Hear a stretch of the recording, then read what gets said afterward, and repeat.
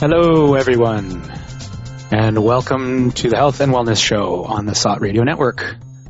I am your host, Doug. With me today, from all across the planet, we have Tiffany, Nancy, Elliot, and we have a special guest with us today, Harrison. Hello, everyone. Hi. Hello. We don't have Nancy, we have Erica. Did I say Nancy? Oh, yeah. I'm sorry. I'm sorry. Sorry, Erica. Okay. My hosting duties are getting off to a wonderful start here. You're not my role model anymore, we Doug. have today on the Health and Wellness Show, we are going to be talking about role models. So as a social species, human beings are highly influenced by the people in their immediate environment and the world at large. Role models, whether they be parents, teachers, neighbors, celebrities, or world leaders, provide us with an example of personal development and serve as motivators to help us reach our goals. Personal success depends on behaving in a certain way and not behaving in other ways. So on this episode of the Health and Wellness Show, we'll discuss the topic of role models, those who inspire us to great heights, as well as those who set bad examples. So, maybe I'll just say this. As always, you can click on the red button to call in to the show if you have any comments or questions. Or, of course, there's always the chat interface.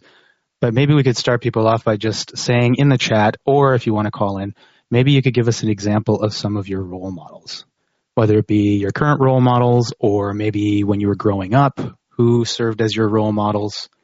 Maybe just to get some banter going here, and we can read out some of the responses as they come in. And maybe I can open that question up to my co-hosts here, Tiffany, Erica, Elliot, and Harrison. Who are your role models? Crickets.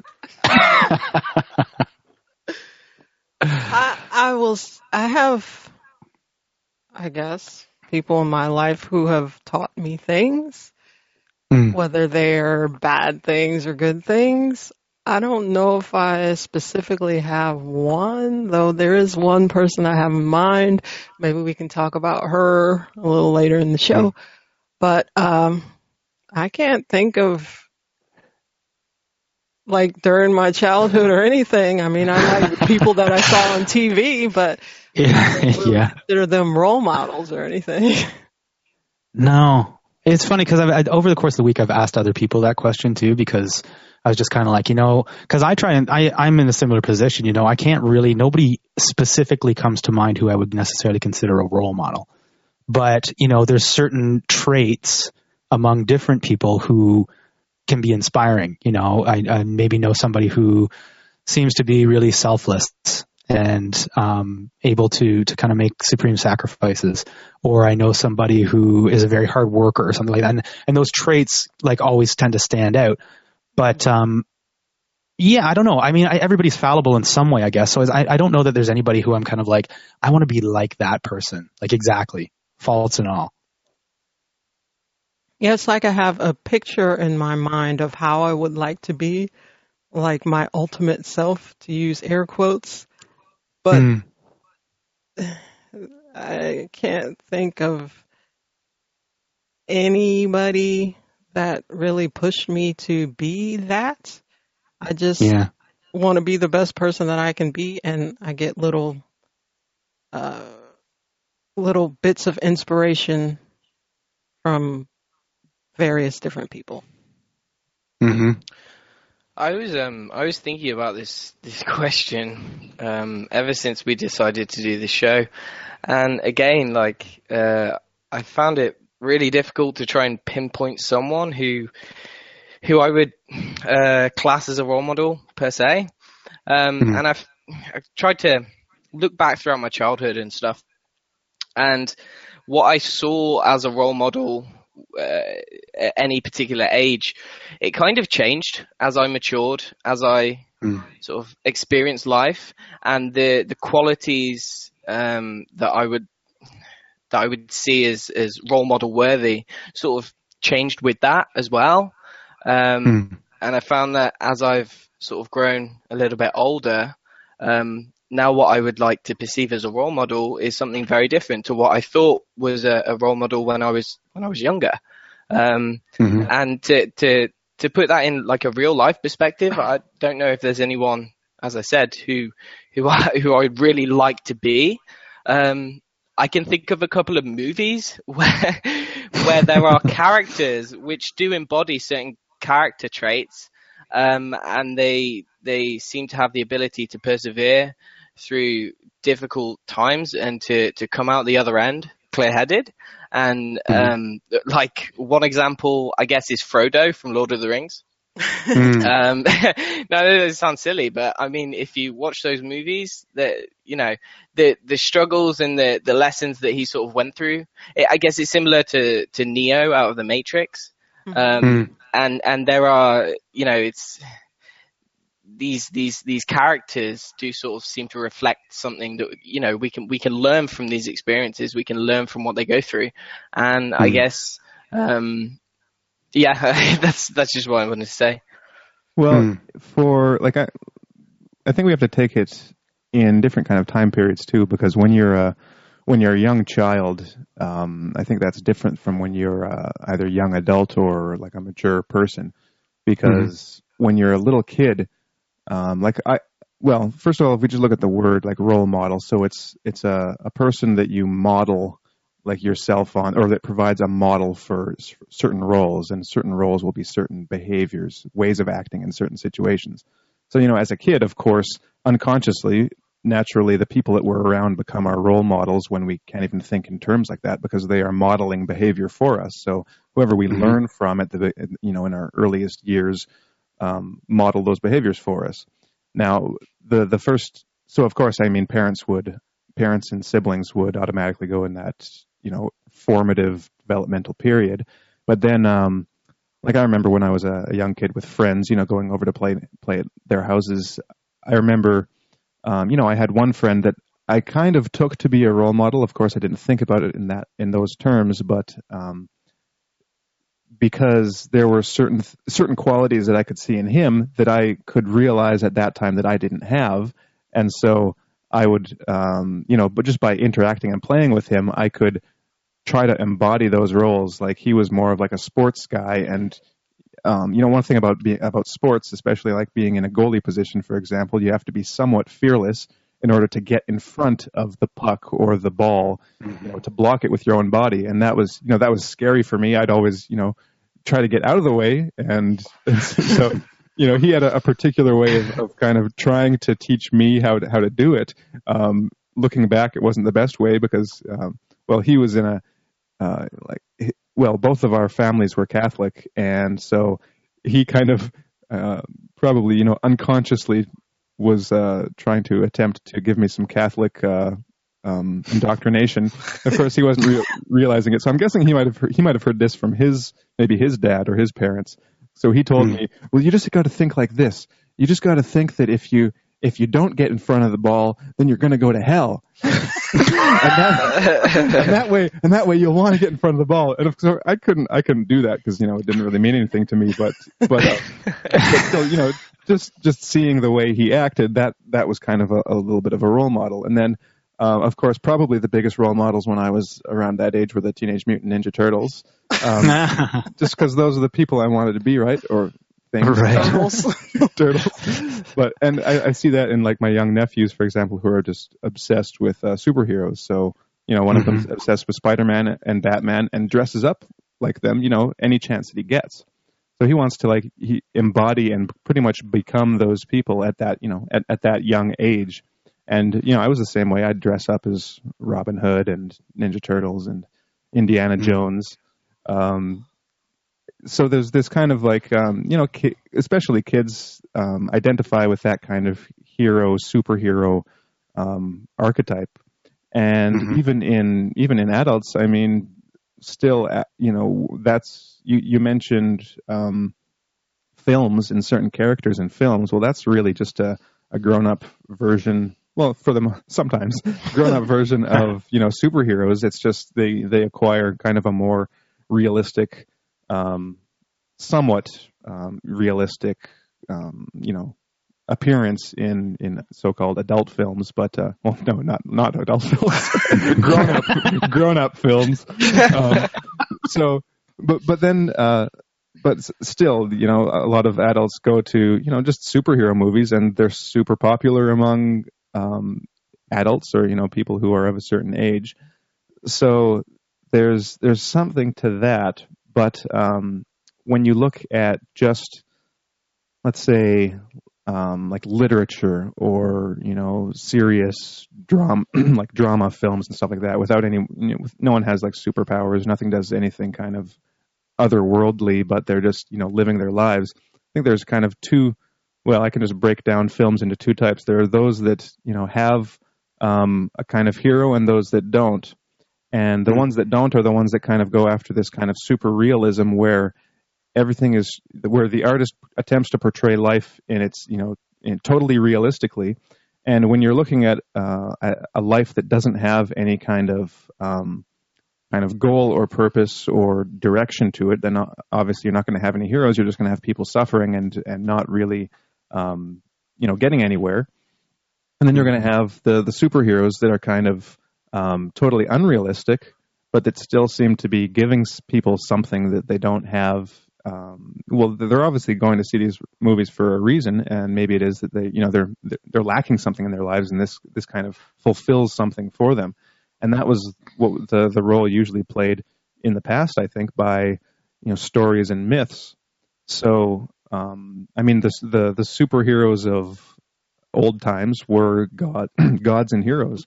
So like Odysseus in the Odyssey. So I think one thing about role models is that when you look at it, a kind of either a real person or a fictional or mythical person, it's someone that you look at and you imagine, well, if I was in their situation, I would want to be able to do what they do.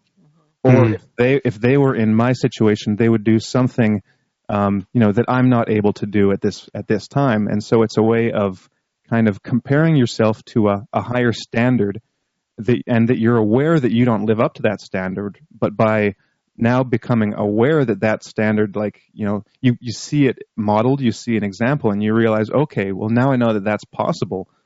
Then that acts as a way of getting you to kind of this higher level in yourself that you may not even have realized existed before. And I think that's the way that we actually come to realize that it exists, or that it's a possibility, is by seeing it modeled in the world.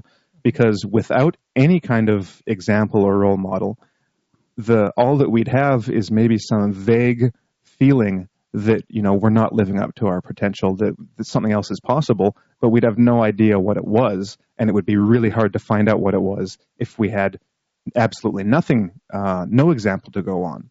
So I think that therefore, role models play an extremely important role in human development, because it's kind of like you can't find a treasure if you don't know that it exists and you don't have a map towards it, right? Otherwise, you're just engaged in a random search, which is it's like trying to find a marked particle in the universe, and out of the billions of particles out there, what are the chances that you're just going to randomly find the one that you're looking for? It's a lot harder if you don't have a map. So I think that role models are really the map to discovering, or to manifesting in yourself, like Tiff was saying, that kind of ideal that you can imagine for yourself in the future. I wonder though, how much of this is actually, because what you're describing, Harrison, sounds like a very conscious process, right? Like you're looking at a behavior and you're thinking to yourself, I want to model that behavior. I want to be able to do what that person is doing. But I wonder actually how much of this role model stuff actually happens on a more subconscious level, where you're not necessarily aware that you are kind of modeling your behavior after things that you've seen or heard or experienced in some way. There's this idea of vicarious reinforcement. So the idea that you see a behavior get rewarded, and you kind of automatically process that and take it on and and may model that behavior on a totally subconscious level that you're not saying, oh, that person did that and they got praise for it, therefore I'm going to do that as well. It's something much more on the subconscious level where you're not necessarily consciously deciding to model a behavior, but just I think about this in terms of like, you can especially see it in adolescence, where one adolescent maybe is pretty witty and can kind of crack jokes pretty easily, and then before long it's like everybody's trying to do that, and they don't necessarily have the same ability, but they're like, oh well, this guy's getting laughs and getting praise because he's cracking jokes, and I'm going to do the same thing, and a lot of the times that'll fall flat. So I'm just thinking that like the person maybe didn't consciously decide I'm going to do exactly what that person did. Yeah. So in that way, role models, I think, or more so maybe anti-role models, can maybe have a more insidious effect on people. That maybe people end up modeling behavior that maybe wouldn't be the best for them to model. Mm-hmm. I totally agree. I guess like for all the things I was saying, I was kind of doing two things at the same time, not really realizing I was doing them, because on the one hand, I was kind of trying to get that point across when describing kids, because it's a totally unconscious process in kids, and I think that ideally it would be a conscious process, but I think you're exactly right that for the most part it isn't.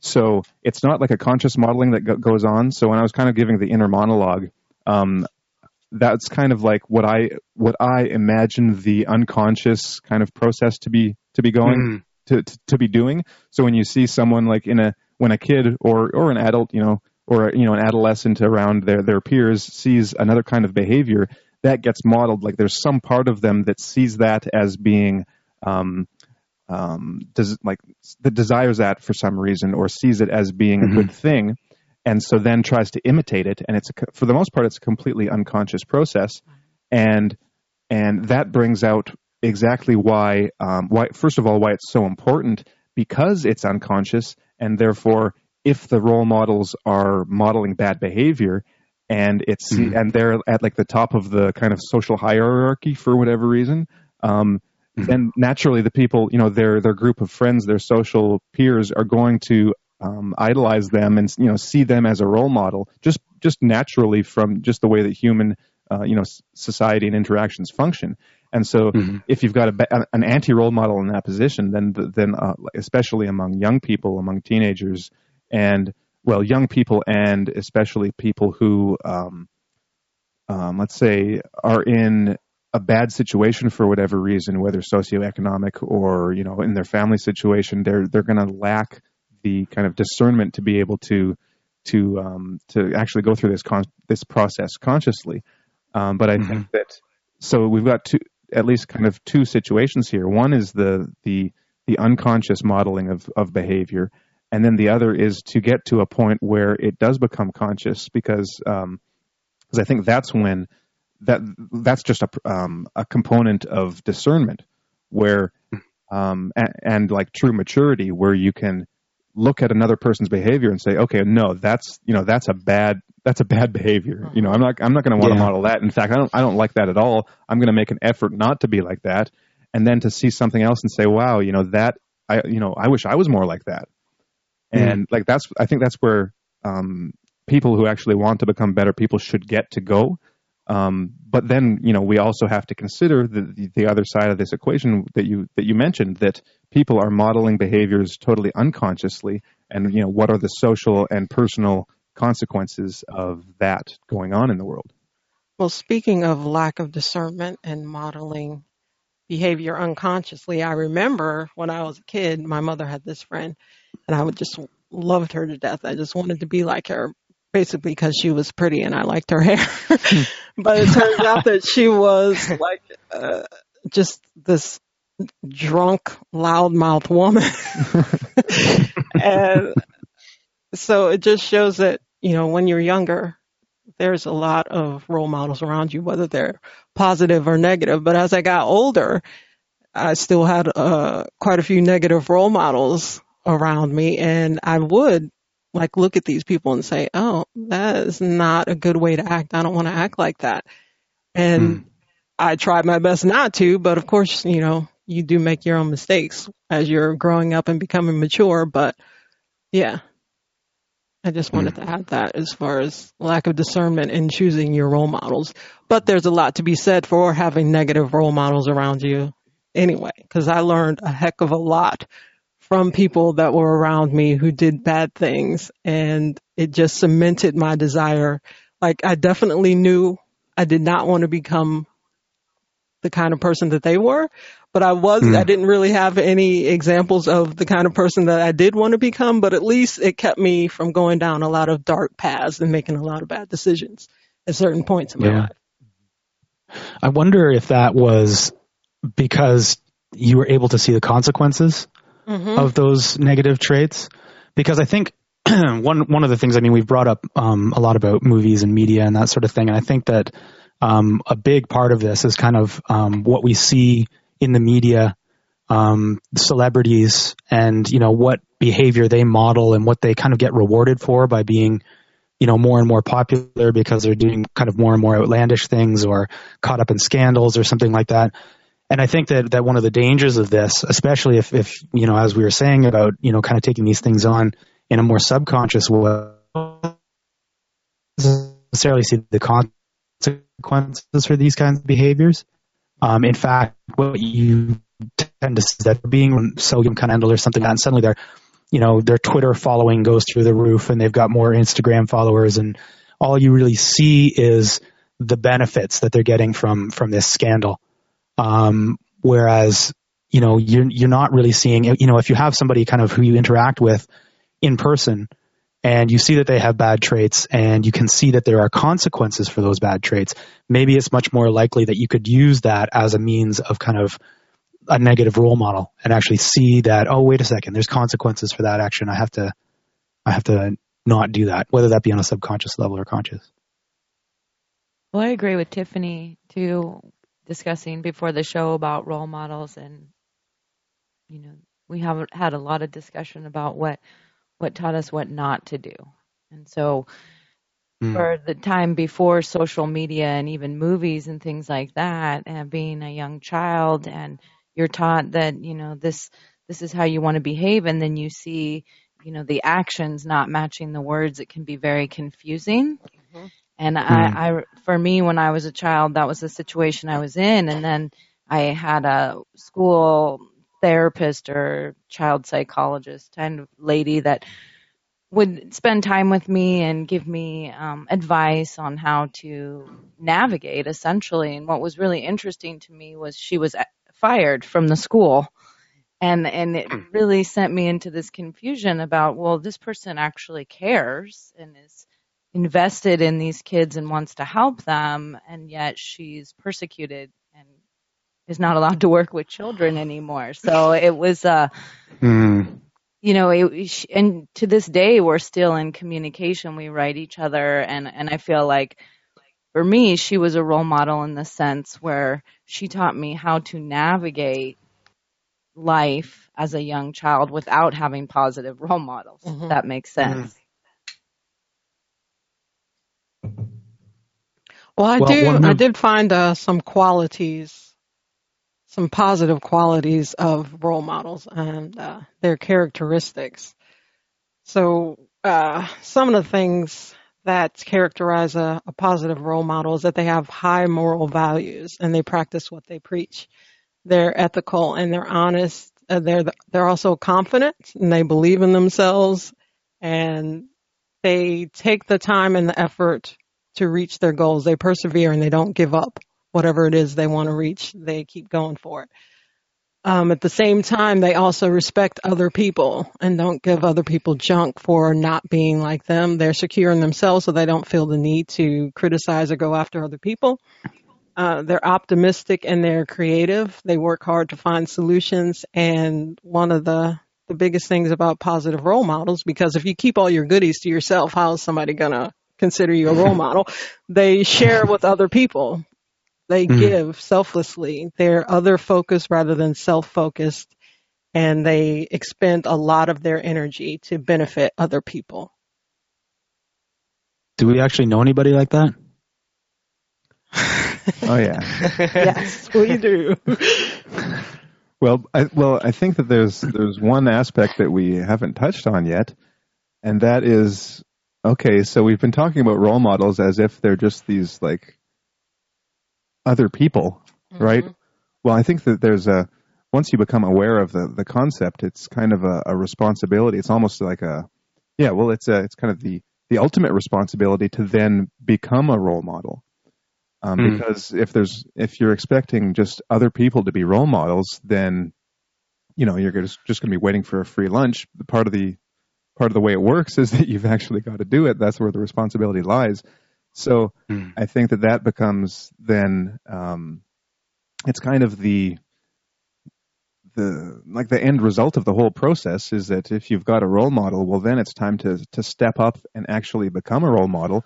And that means actually putting all these things into practice that you see other people doing so that you can then be a model for other people. And that means having integrity and embodying, these traits and behaviors and choices in your own life that can then be modeled by younger people or older, or just, people that you interact with, people that can see you doing these things. And that's kind of, well, that's where it all leads, I think. And it's not like these people are saying, hey, look at me, I'm a role model, follow what I do. It's just that their whole being just, can't think of the word. Their being just reflects all of their positive qualities, and you can't help but pay attention to what they do. It's not like they're purposely drawing attention to themselves. It's just part of what they do. You can't help but look. Except I think that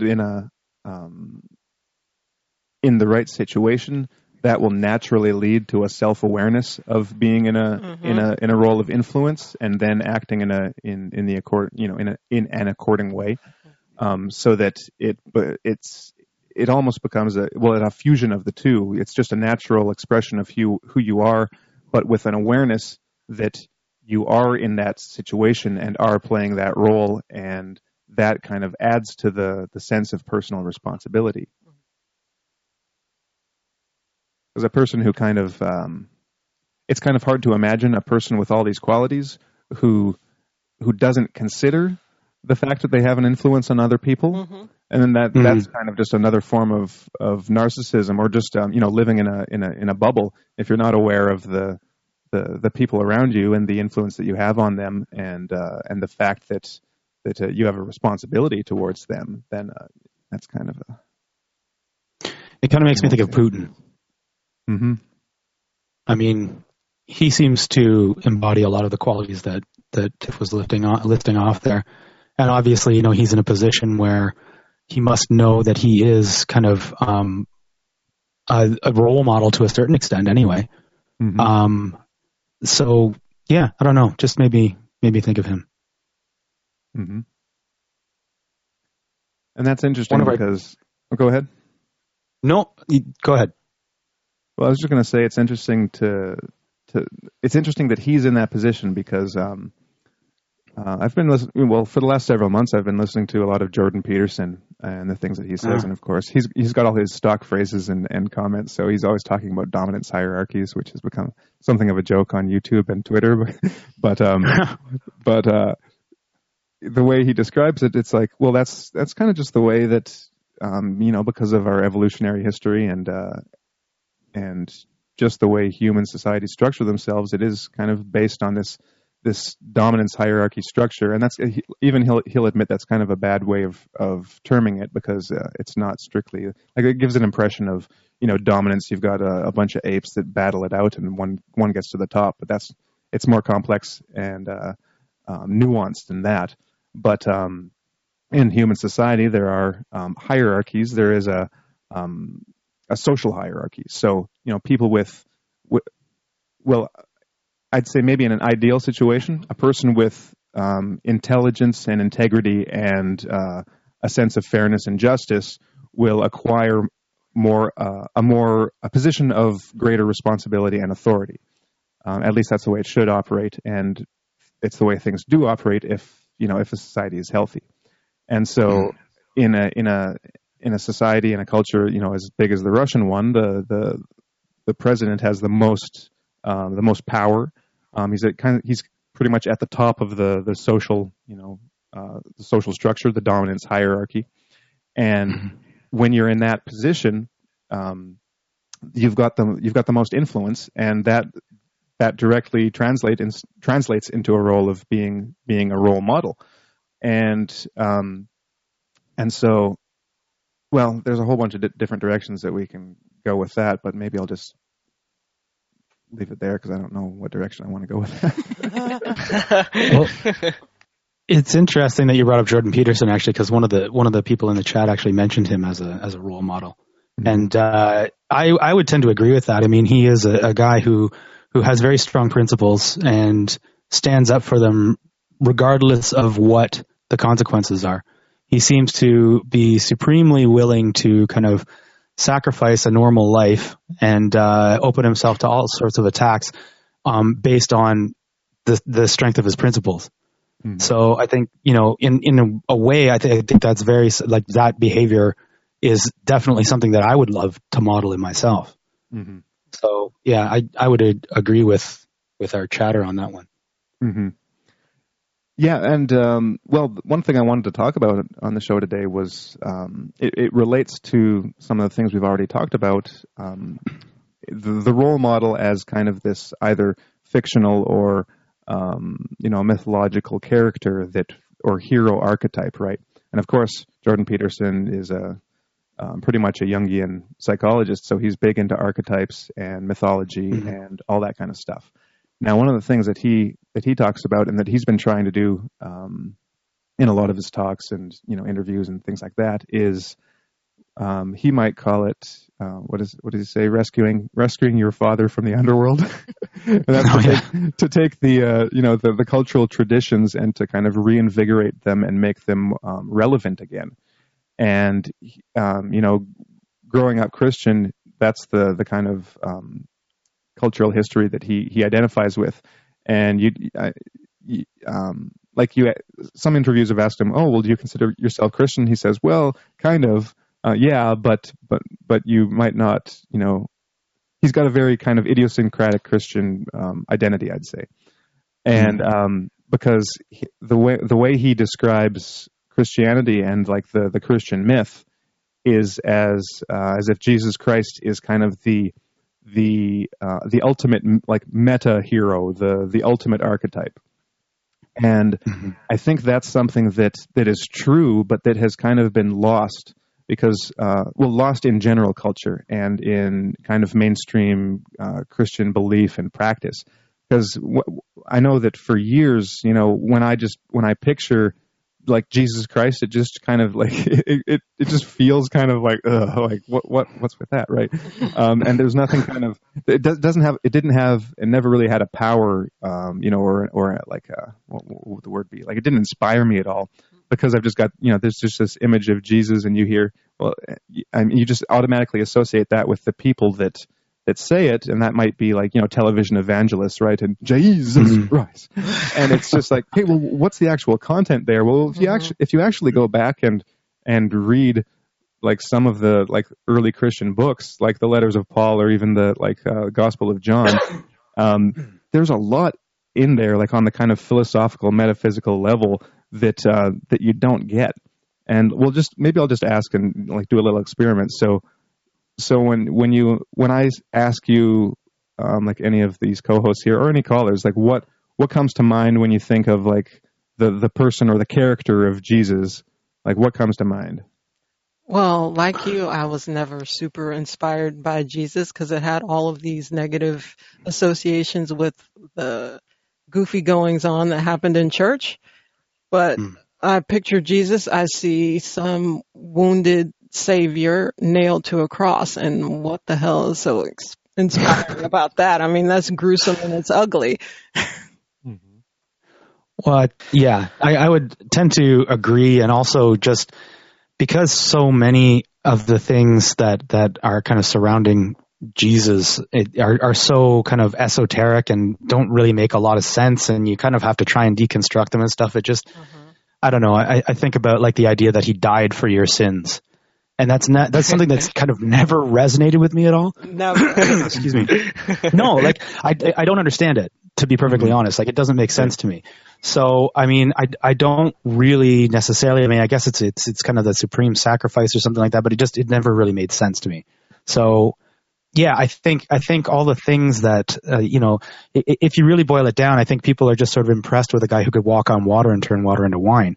Like there's nothing really there that's all that inspiring for me anyway.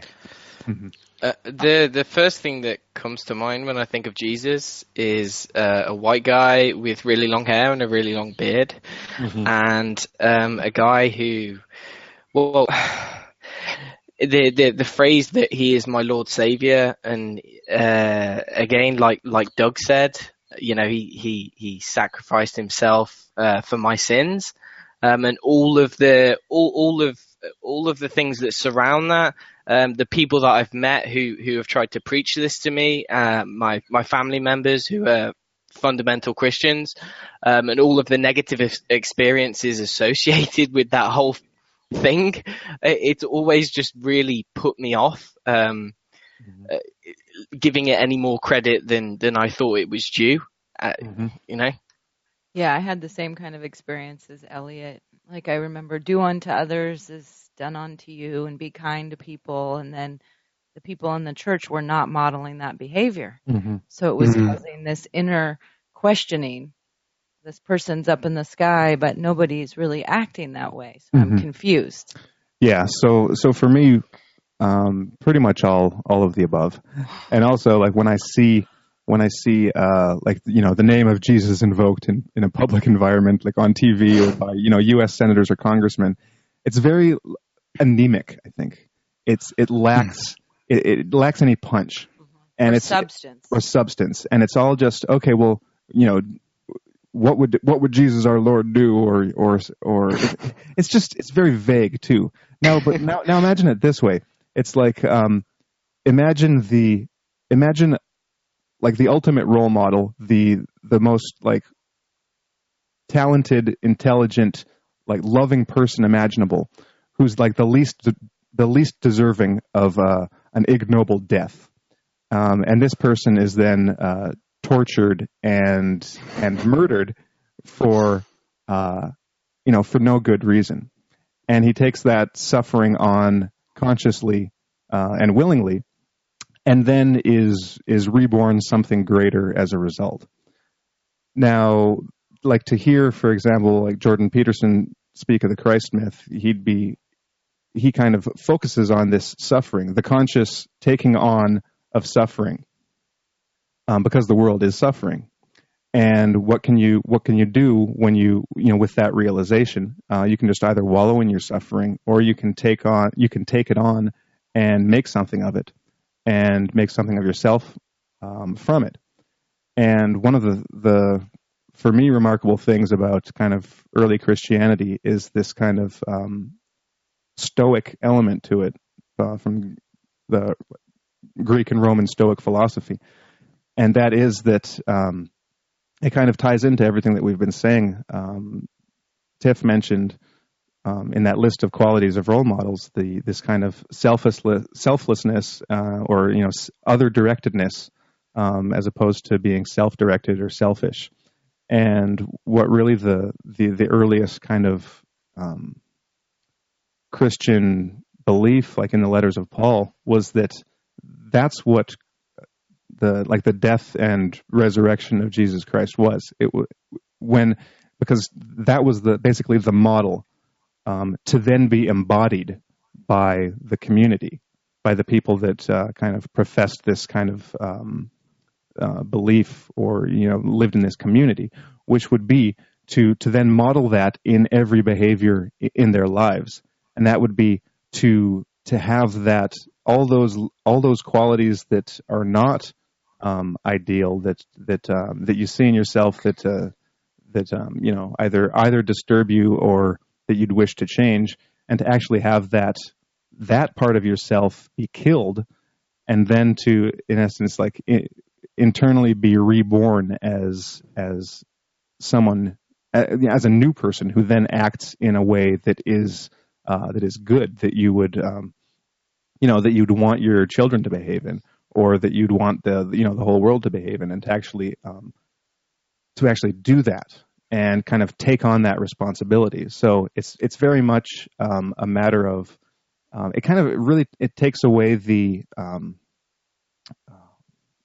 just all the kind of fluff or the things that doesn't really mean anything, and really makes it practical to actually live in this world and then basically do things not for yourself but for others, and to keep that in the forefront of your mind.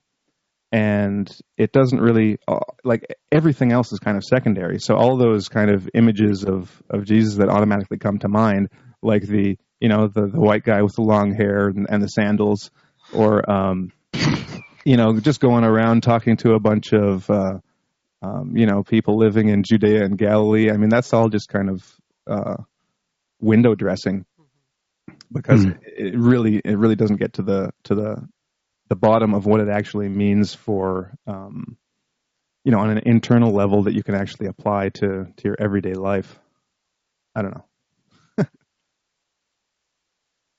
Well, it's really interesting because kind of going along with that, maybe in a slightly abstract way, but it makes me think about the idea of conscience.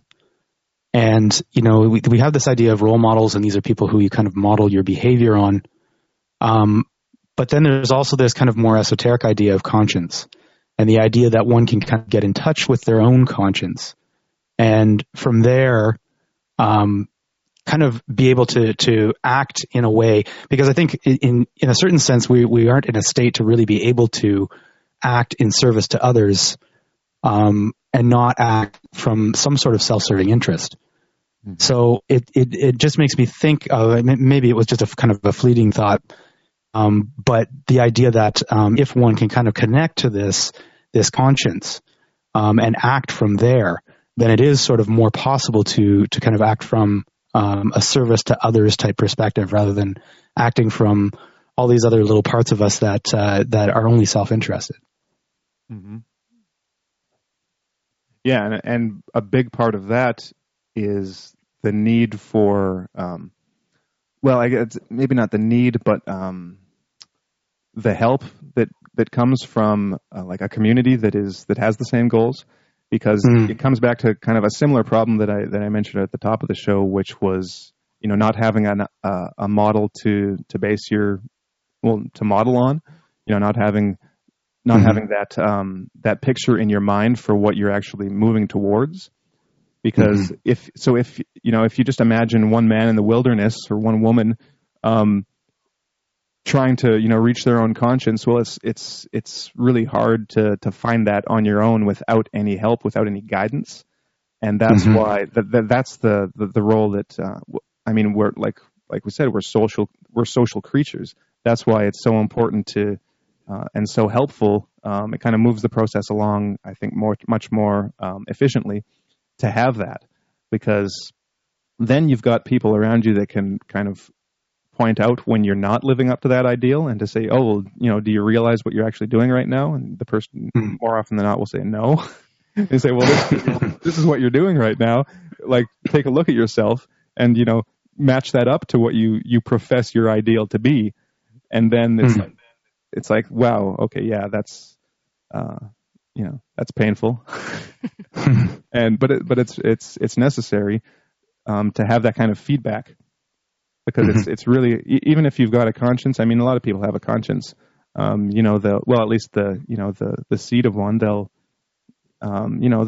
feel a sense of injustice at certain things in the world. They'll see, oh, that's right, that's wrong. But when it comes to actually seeing themselves, that it's a lot harder without that kind of external, someone else pointing it out to you and kind of making it explicit so that you can see it in yourself. Mm-hmm. And I think we're lacking a lot of that external. We're lacking a lot of community. I mean, in this world where it's all social media and reality TV and celebrities, and you only see someone's persona, but you don't really know who they are in real life, and you find out that they did something foul, and you're like, why did I look up to this person? Like, we're lacking these days, with the exception of Putin and maybe some others, we're really lacking some role models. So I don't know. What do you guys think about that? Mm-hmm. I think that's very true. I blame it on the postmodern neo-Marxists. Yeah. No, well, I was kind of half joking there. But I recently read a little book by the anthropologist Ernest Gellner called Postmodernism, Reason and Religion. It's a short little book, but it's kind of dense, but I'd recommend it if anyone wants to just get into a little bit of postmodernism, because it's hilarious, actually. His argument is basically that there's three options in the modern world for how to kind of see the world and live in it, and those are postmodernism, religious fundamentalism, and then what he calls something like rational enlightenment fundamentalism. And basically that's, so if you've got, religious fundamentalism, the example that he uses is fundamentalist Islam, but it can apply, to any religion, especially, Islam, Christianity, and Judaism. The kind of fundamentalist interpretation that these books have the supreme ultimate doctrines in them, and we only have to go back to these original books that were written, anywhere from 1,500 to 2,500 years ago, and that's all we need, and we just have to, live exactly as those books tell us to live, and with a completely literal interpretation, and there's nothing that can be added to them. That's the religious fundamentalist option, and the other is the kind of postmodernist one, which is kind of exclusively comes from this affluent, rich, Western academic history, which is kind of funny because these are the people that say that all cultures are equal, and there's no system or no truth claim that can be made that's better than any other, and basically, so the postmodernists would say that when it comes down to it, even if they don't say it explicitly, it's embedded in like postmodernist doctrine that the fundamentalist Muslims or Jews or Christians are just as correct, because just as correct as anyone else, because there is no truth. Essentially, it's all just culturally, socially created meanings, and therefore we should just look at them and just try to accept that they're all right, even though they're all wrong. It's a really dumb philosophy. But then the other one is this just kind of rational enlightenment, which is that there is truth, and that it is it's independent of any culture. They have that in common with the postmodernists, that every culture is wrong to a certain degree, but that there is an ideal of truth that can be approached. No culture has that truth, but it transcends every culture. So the truth can be accepted and recognized and shared between members of any culture. It doesn't have any it's not like it's not exclusive in any way.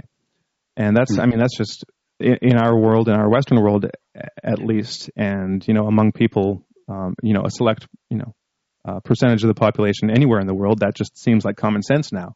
But to a lot of people it isn't.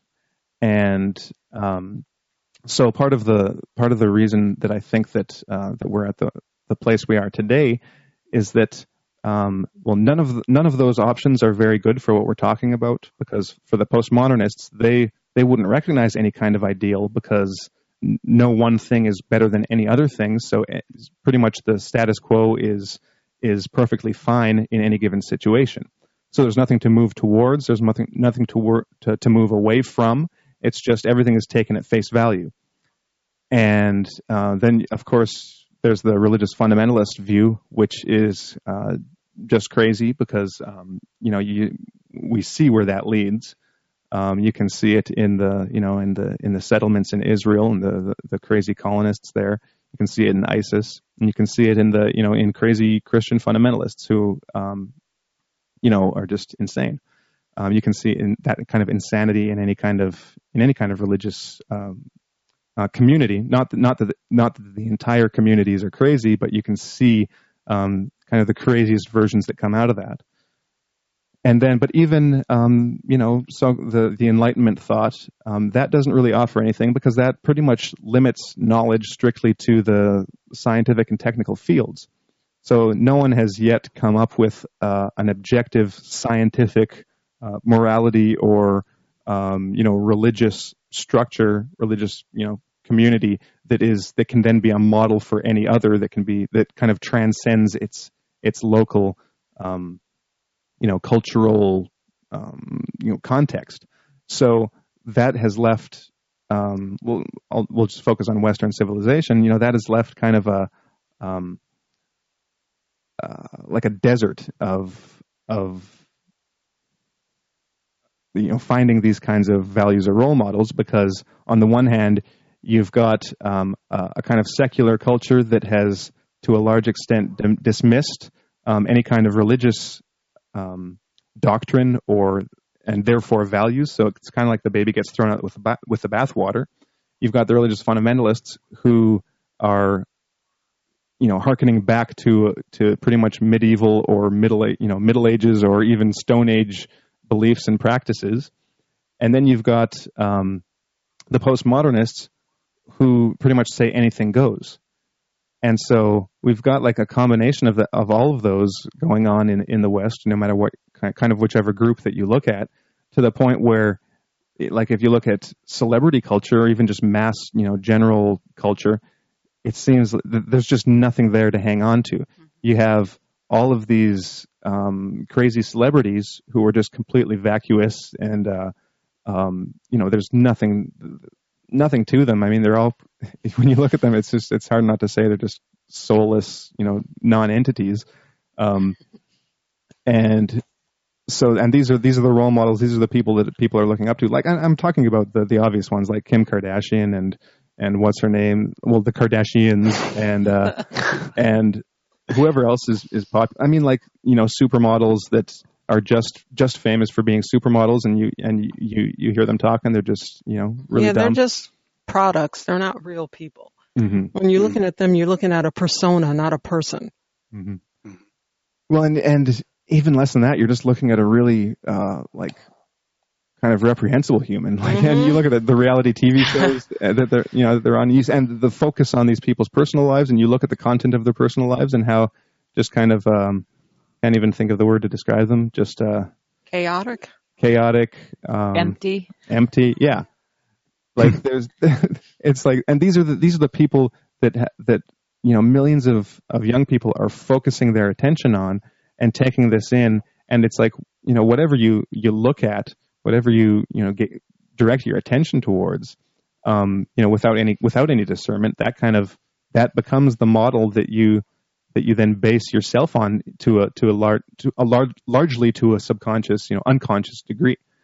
So you've got these people just modeling kind of this loose, amoral, lifestyle. And we just had an article up on SOT, I think, that something like 81% of Americans are disturbed by the lack of moral behavior, or don't think that the I can't remember how it was expressed, the actual statistic, but it's just you look at, like, the party culture. You look at people on the streets drinking and taking their shirts off, and it's just like it's just like you got a bunch of apes and gave them some drugs and just said, okay, go at it. And that's kind of what a large segment of modern culture is. There's just nothing to it, and when that's all you have as an example, I mean, that's probably what you're going to end up doing.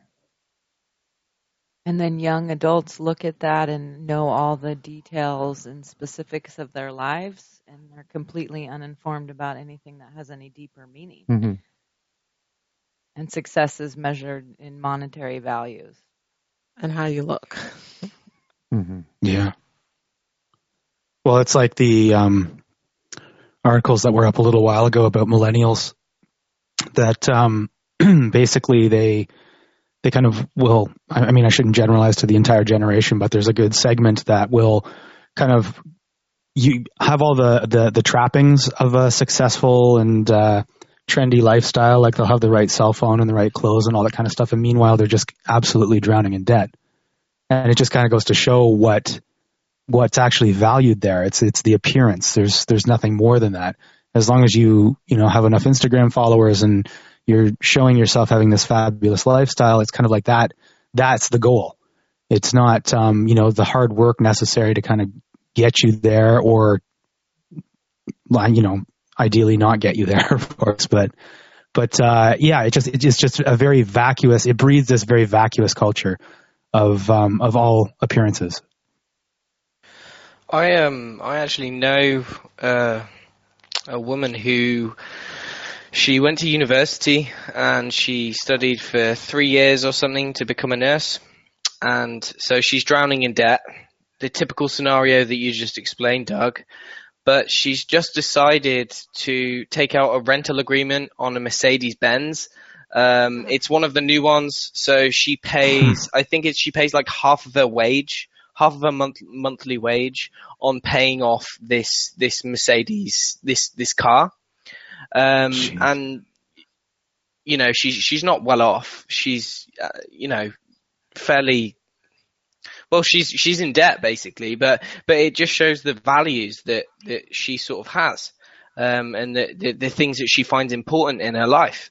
And I know a couple of other people, they'll barely be able to put food on the table, but then they'll spend £100 on a pair of trainers, and then they'll take a picture and show it to their friends, and that is what they find important. And it's almost like the way that society has gone downhill is to such an extent that the importance is placed on the image.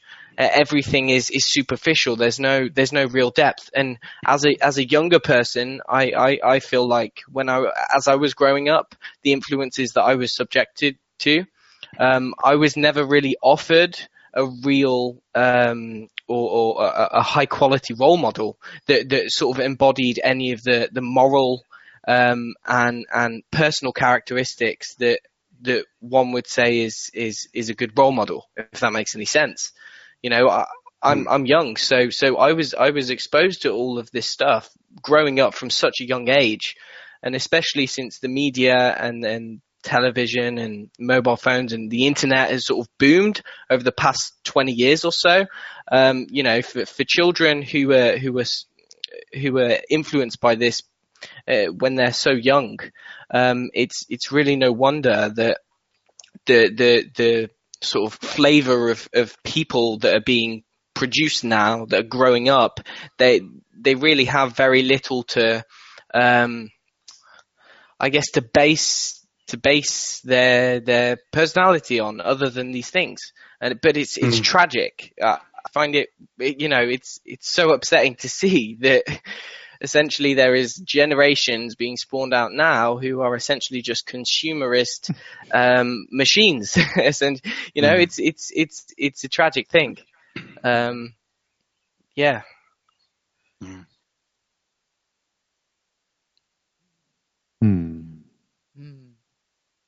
Well, that makes me sad. Well, and it's even worse too, because so far the one like public figure that we identified as a role model is Vladimir Putin, and unfortunately for the vast majority of like English speakers, that's not even an option for them, because they can't see why he would be a role model, because there's so much just false things that are said about him. So you really have to dig through a whole lot of BS in order to actually see, what kind of person Putin actually is.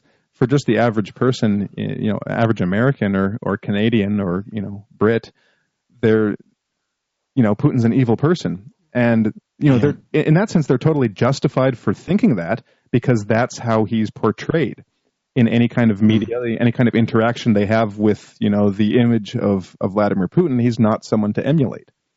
So there really I can't think of too many public, well-known personalities. Well, I can't think of any in the, in the English-speaking world that are actually a live option for people.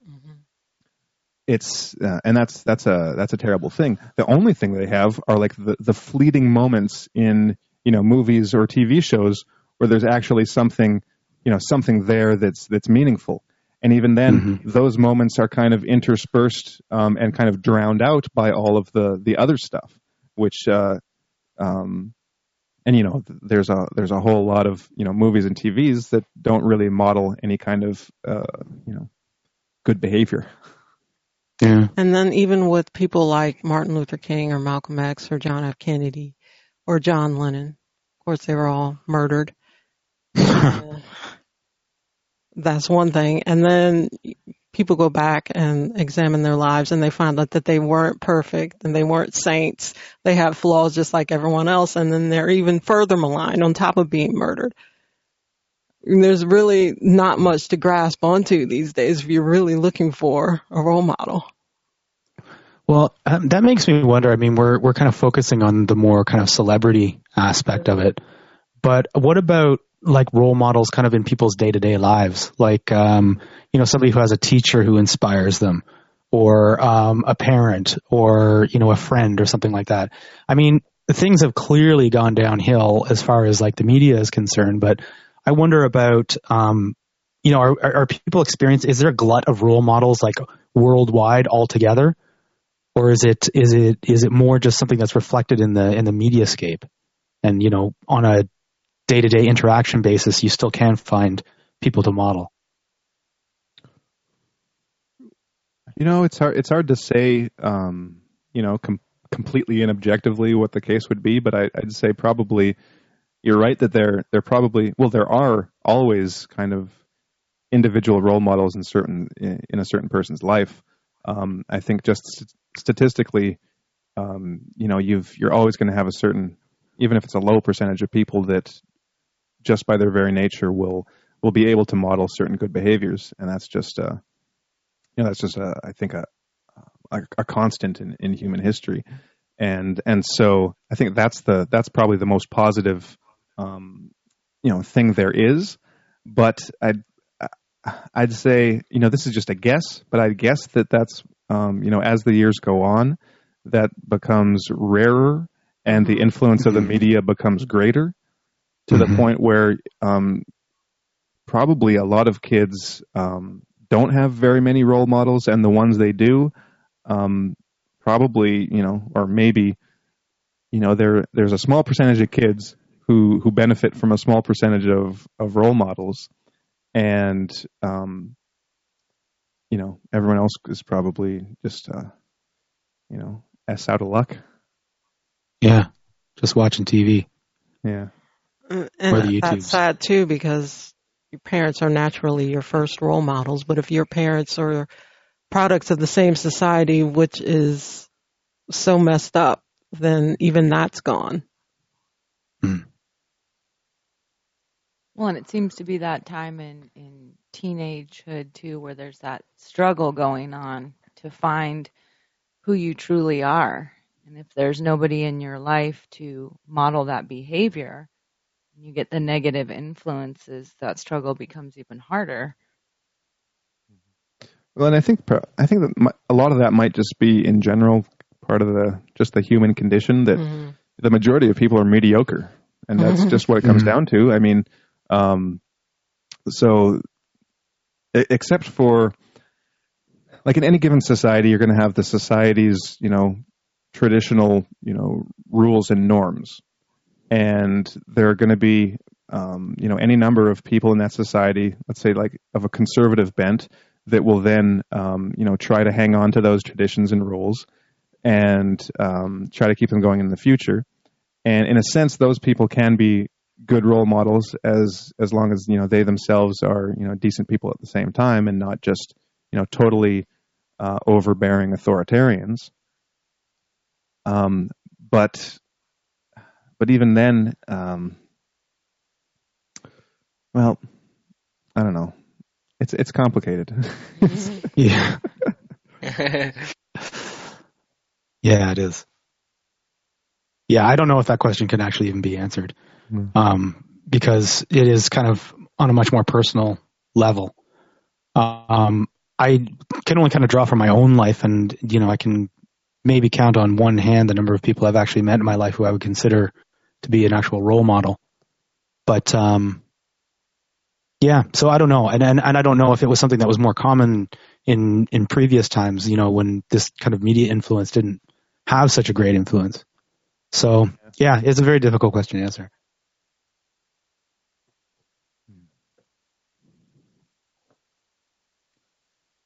Where else can we go with that? Yeah. Yeah, I know. Well, I guess what people can do is have an idea in their mind of the kind of characteristics they want to have. That involves a lot of self-reflection and working on yourself and knowing what qualities that you lack and then knowing what qualities that you want to have, and then find someone who may be a little bit older than you, a little bit further up the ladder, and look to that person for inspiration, and make sure you have a group around you who supports you trying to become your best self. Mm-hmm. Yeah, well put. And I think it helps to read. Yes. It helps, and I think one of the things to read would be like biographies, because if you just read the news, I mean, you'll get hints of it every now and again, but for the most part, news is kind of atomized and kind of superficial. It's just giving the very bare bones of any kind of situation or personal interaction or momentous decision in a person's life. But if you actually read a biography or just I think this is where reading good novels comes into play too, is that there is that vicarious element of getting into identifying with a character so that you then experience what they experience, and that kind of takes you through the experience and you learn from it.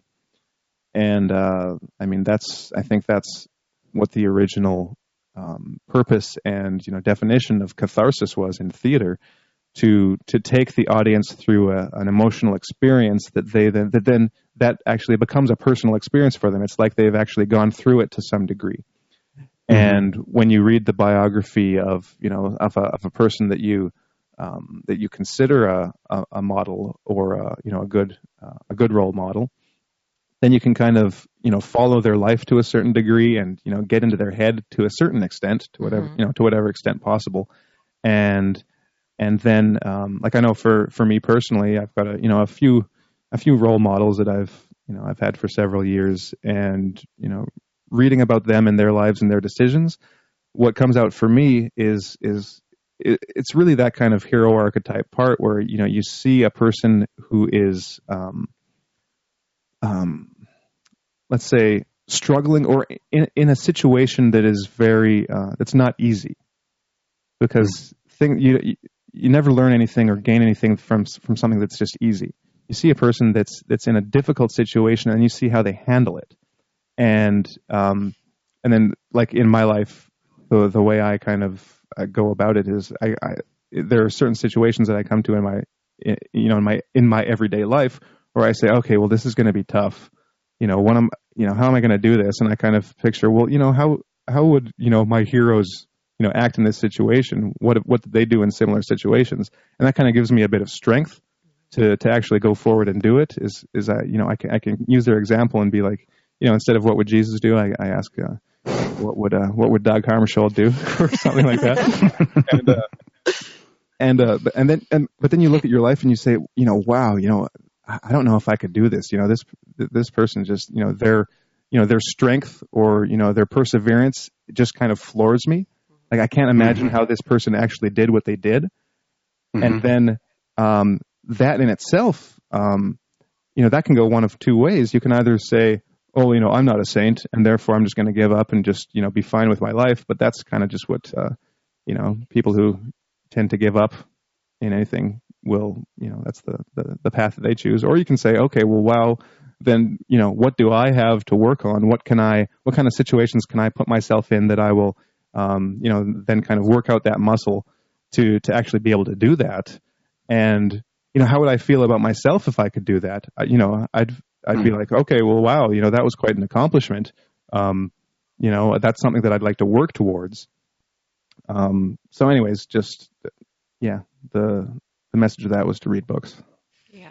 And I think maybe that's why we're seeing the younger generation not having that, because reading is no longer looked at as this great thing to do, and getting into books, it's all technology. It's all sound bites and yeah, one-liners and tweets, and there's really no depth to anything. You don't get a chance to look at someone's life and realize where they come from and why they made the decisions that they did. It's just somebody taking a picture of their lunch and putting it on Facebook. There's a lot of wisdom in memes.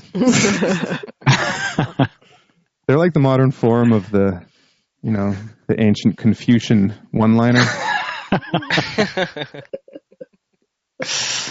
So the message is, if you're experiencing suffering in your life, turn to memes. Yes. Because they'll point you in the right direction. Twitter has the answers. All will be revealed. Yeah.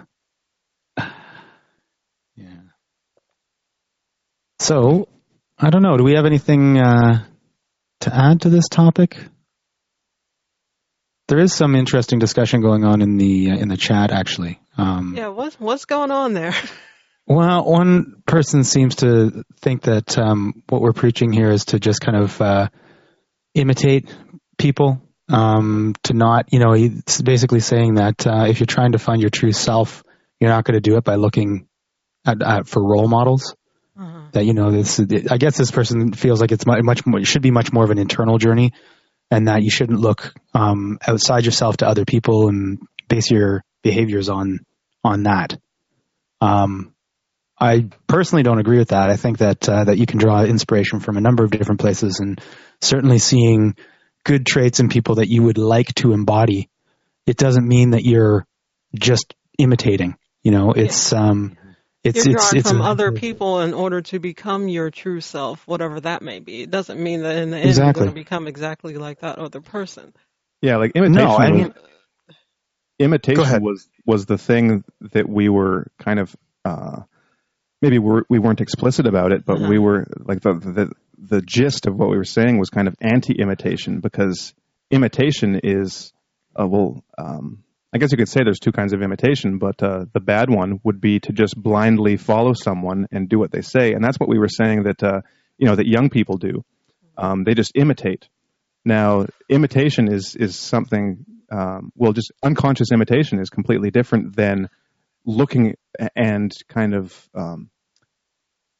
judging isn't necessarily the right word, but I guess it could be. Yeah, judging another person's behaviors, looking at them and kind of rationally analyzing their behavior and saying, okay, wow, that was a good thing to do. Mm-hmm. That is something that actually I would want to do. And the way it feels in that moment is that's something that I would do whether or not I saw that person doing it. I may not have been aware of it before I saw that, but that resonates with who I see my ideal self to be.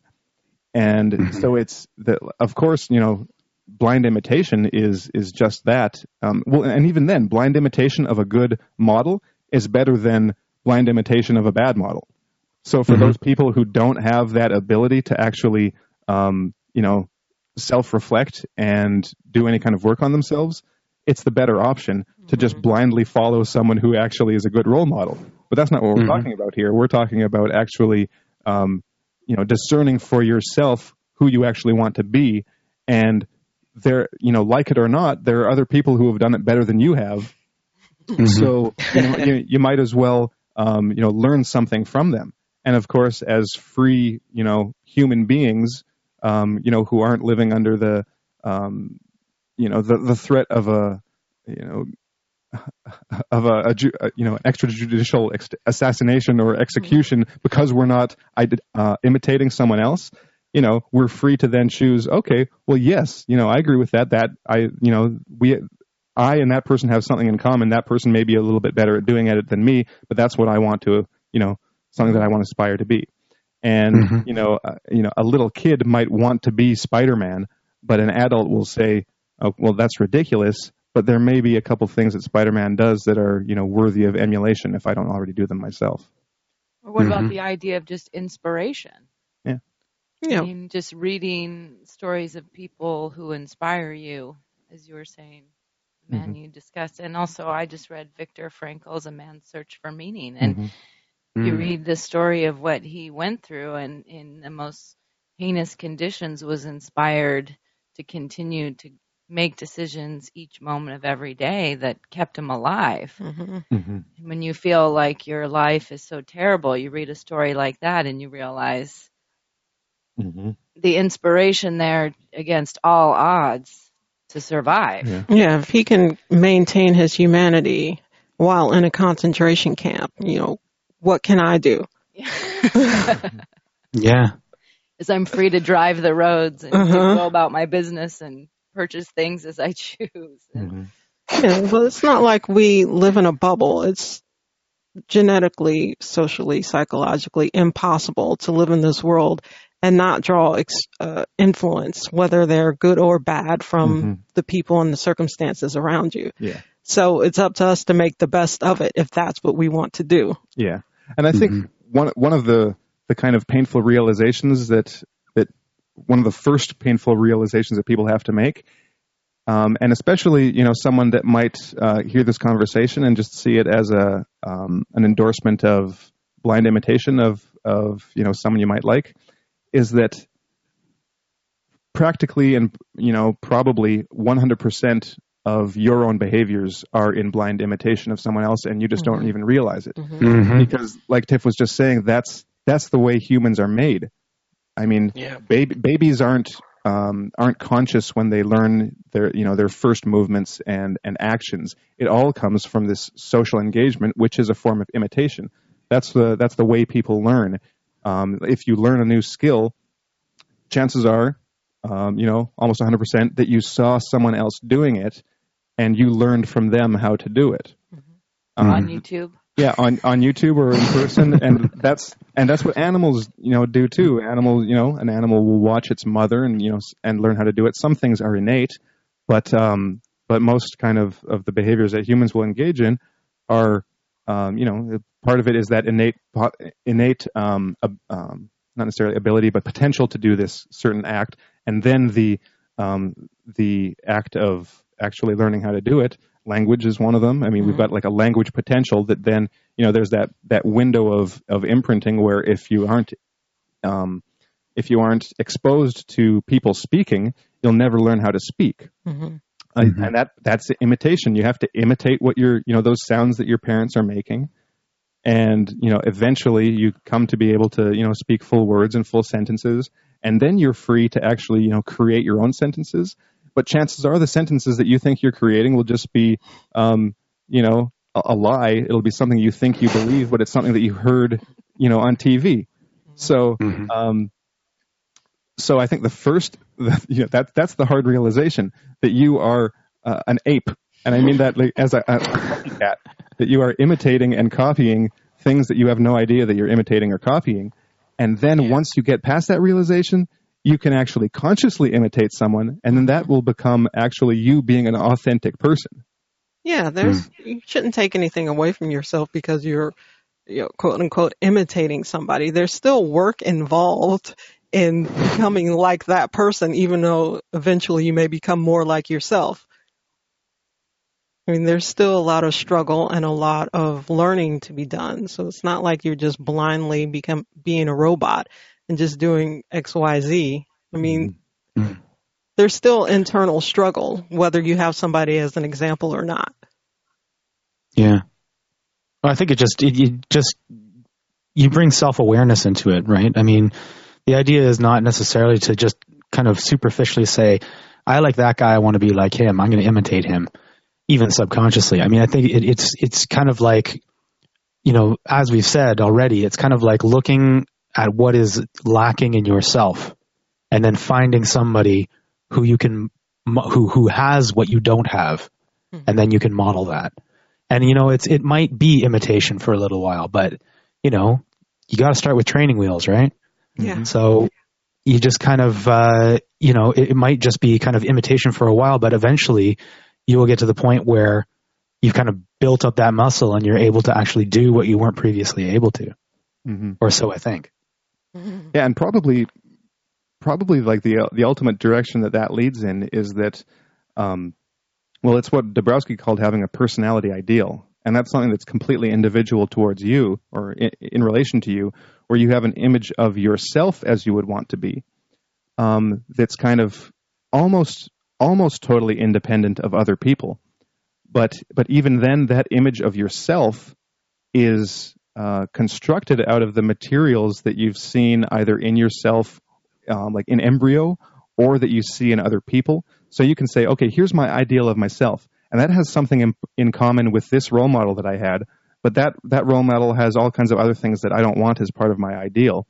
And so it becomes this kind of composite image that's created out of what you see to be the best out of all these different examples, whether real or imaginary or fictional. And that creates this ideal for yourself that then you move towards. And that's the most authentic and individual thing that a person can do for themselves and their own development. But it's not completely divorced from the world. I mean, you're still part of this world. You still interact with people, and that's where we get the material for building that. I mean, there are probably a very tiny percentage of the population that just have this totally open, like, tube of intuition towards that ideal, where nothing else, it just comes to them like in a divine revelation. But unfortunately, I don't think very many people have that ability, if it even exists. So I think we just have to be a bit more down to earth and realistic about it. Anything else in the chat that we can respond to?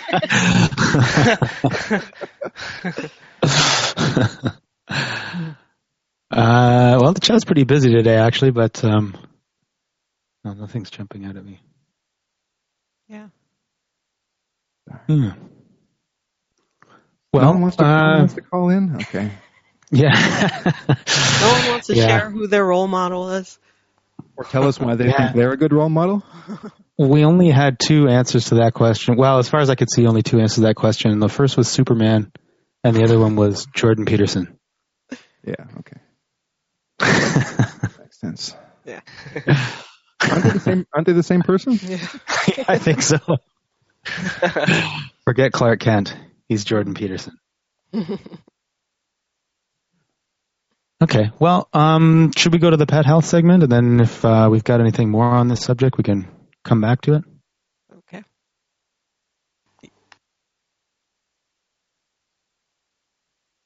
Doom, doom, doom, doom.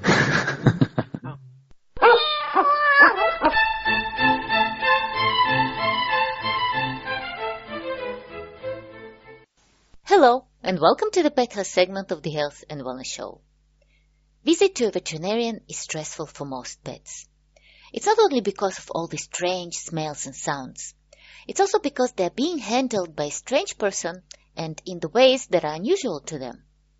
Therefore, it isn't surprising that in such situations, your furry companions can respond in a manner that you are unaccustomed to, leading to various situations that are perhaps funny for you, but rather tragic for a veterinarian.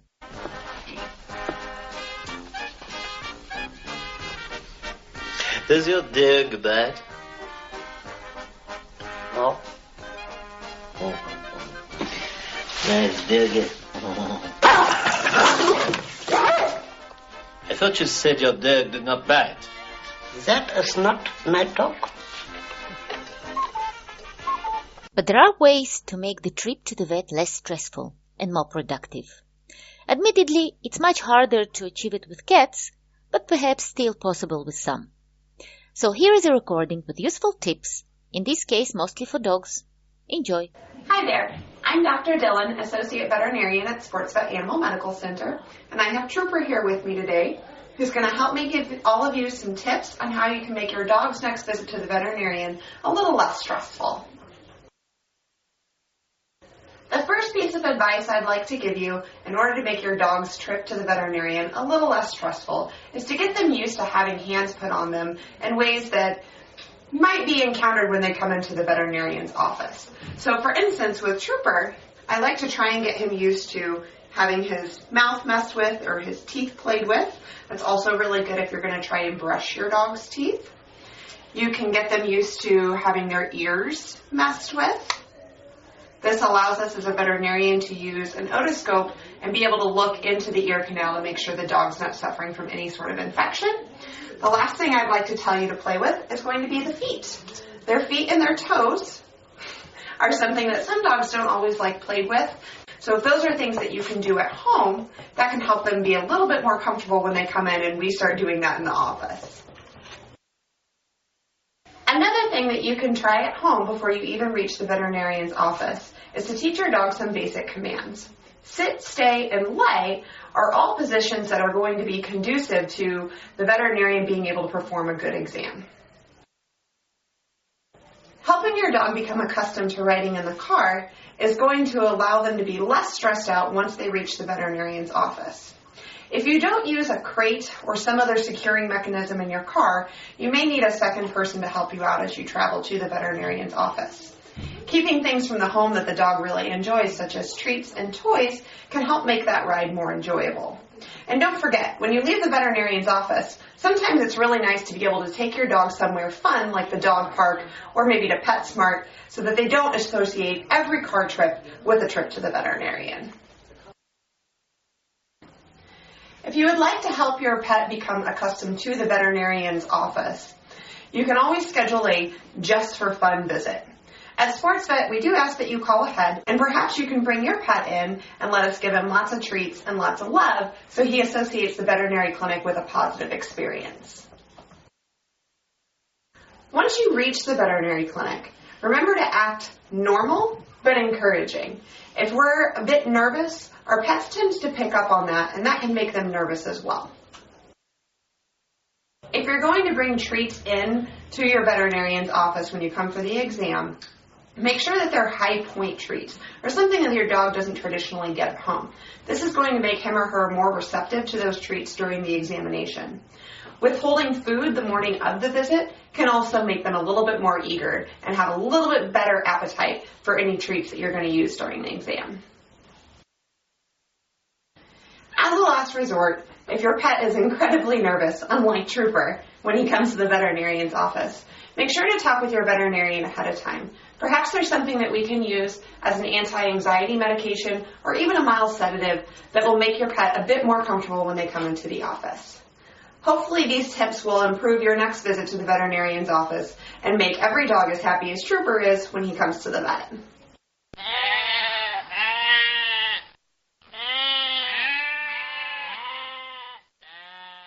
All right, thanks for that, Zoya.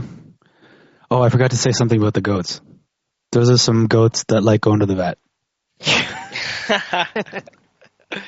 Those goats sound like they have plenty of good role models. Is it a shepherd? A goat shepherd?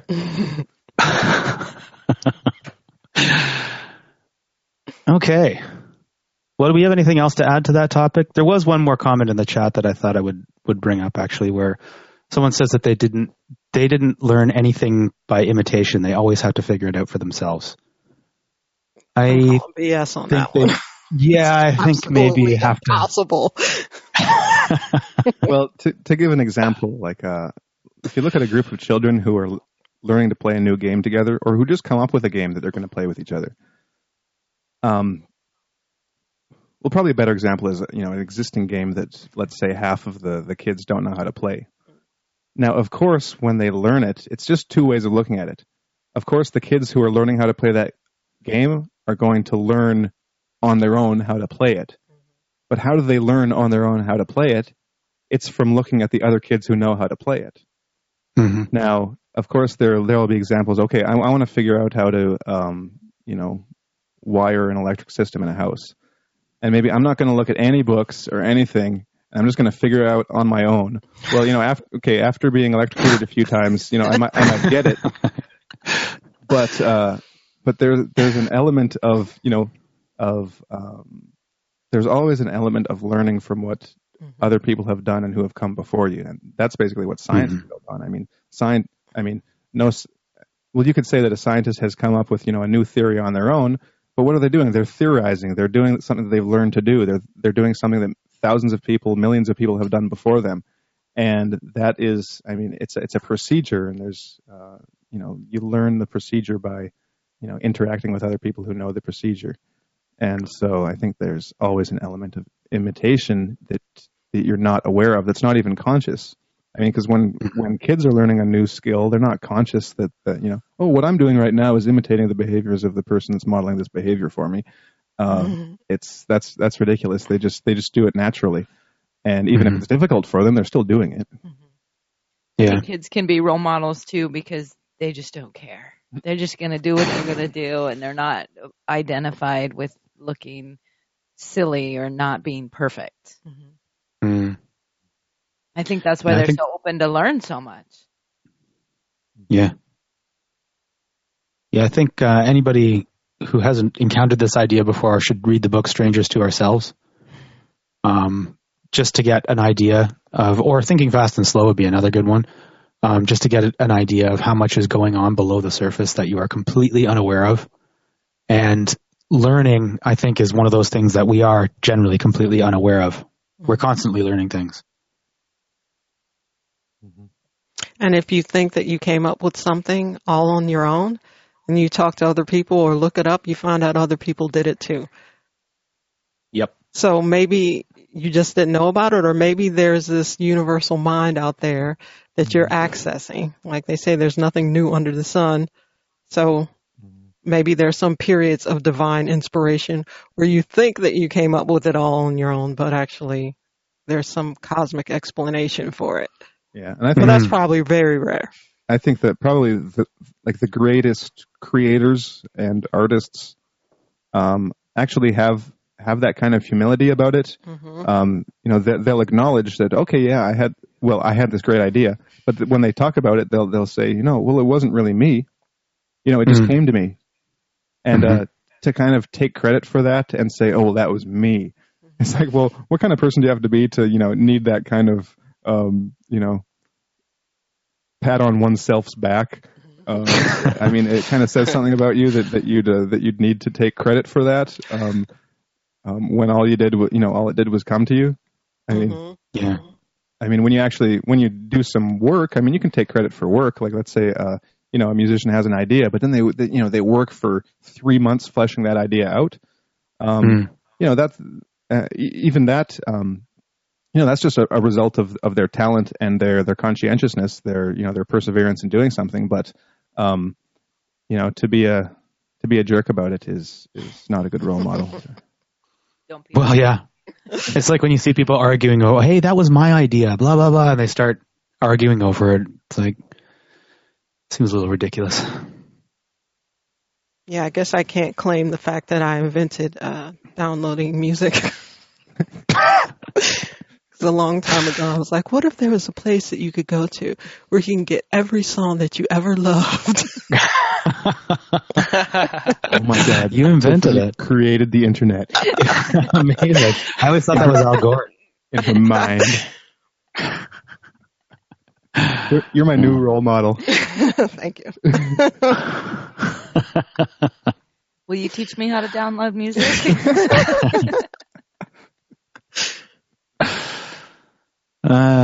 Okay. Well, on that note, I think that's our show for the day. Thanks to my co-hosts. Thanks to Harrison for participating with us today. Thanks to all the chatters. Chat was very active today. And be sure to tune in to the other SOT Talk Radio Network that is on Sunday, noon Eastern time. But you can just go to the SOT Radio Network page, and it will tell you there when it starts in your local time. So have a good weekend, everybody, and find yourself a good role model. Goodbye, everyone. Bye. Bye, everyone. Take care.